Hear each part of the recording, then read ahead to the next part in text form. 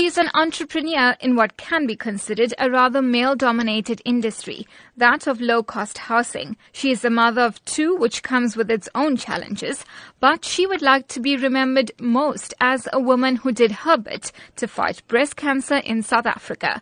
For Sue Moodley, the reality of cancer hit home a few years ago. My personal journey, I lost my mom to breast cancer 6 years ago. It's not an easy disease. I think most South Africans are actually affected by cancer as such these days. It affects a lot of families. It's really an ugly disease. And especially for a woman, I mean, to go through a mastectomy, losing your hair, you feel that you lose your beauty. And really there is hope because early detection does save lives. I do firmly believe in that. She also went through a few breast cancer scares. I've had cysts and lumps, which I've had surgically removed as well. And that actually motivated me because when I thought to myself, here I am, I'm a business person and I can afford to go to a private institution and see the best doctors. But there are so many women out there that do not have that access. This is my fight song. Take back my life song. Prove I'm alright song. Not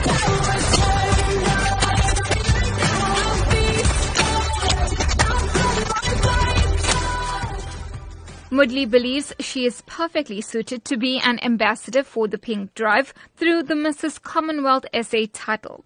As an NGO, the Pink Drive runs 3 mobile breast check units as well as 6 educational cars. They travel to areas across South Africa conducting diagnostic mammography screening, gynecology services and empowering women and men through education. Moodley hopes that through greater fundraising efforts, the reach of the Pink Drive can be extended.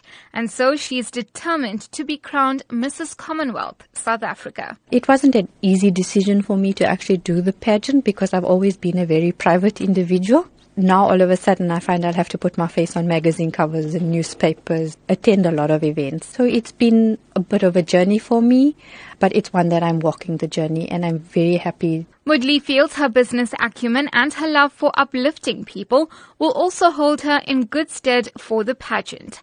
She shared her humble beginnings and how she made the leap to become her own boss. I was born in Chatsworth, so I'm not going to give my age away. I don't think any female wants to give their age away. I was relocated when I was about 2. I went to Johannesburg. There my dad was working in the industry that I'm currently in now. I went to school, high school, tertiary education there as well. And then I took on a job and then I wasn't quite happy with that, being a very competitive person by nature.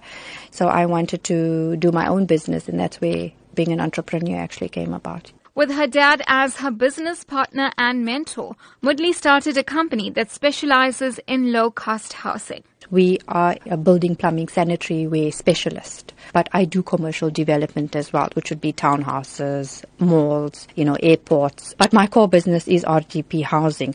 I think for me, just being on that social level, to socially empower people to know that they have access to a home. I was quite saddened by the Eldorado Park where people were actually having all these social issues with demanding housing. I'm trying my utmost best as a supplier to municipalities, to government, to civil contractors to try and get this ball rolling where we try and have more houses being built for people so that they have access to free and running water and sanitation and a home. For Moodley, balancing the many tasks as a mother and businesswoman is all in a day's work. It is very, very difficult, but I juggle it quite easily. My day starts at 5, sometimes 4 in the morning, and I run through with it till about 10 at night. For me, when I wake up in the morning and I go out there and I do something, I know that I am contributing to society as such, to my fellow humanity. That for me is what drives me every day, is knowing that I'm doing something to make South Africa a better place.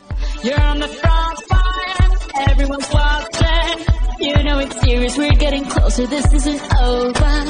The pressure's on, you feel it, but you got it all, believe it. When you fold it up, oh, and if you fold it up, Samina, mina, sangalewa, 'cause this is Africa. Samina, mina, waka, waka, Samina, mina, sangalewa, this time for Africa.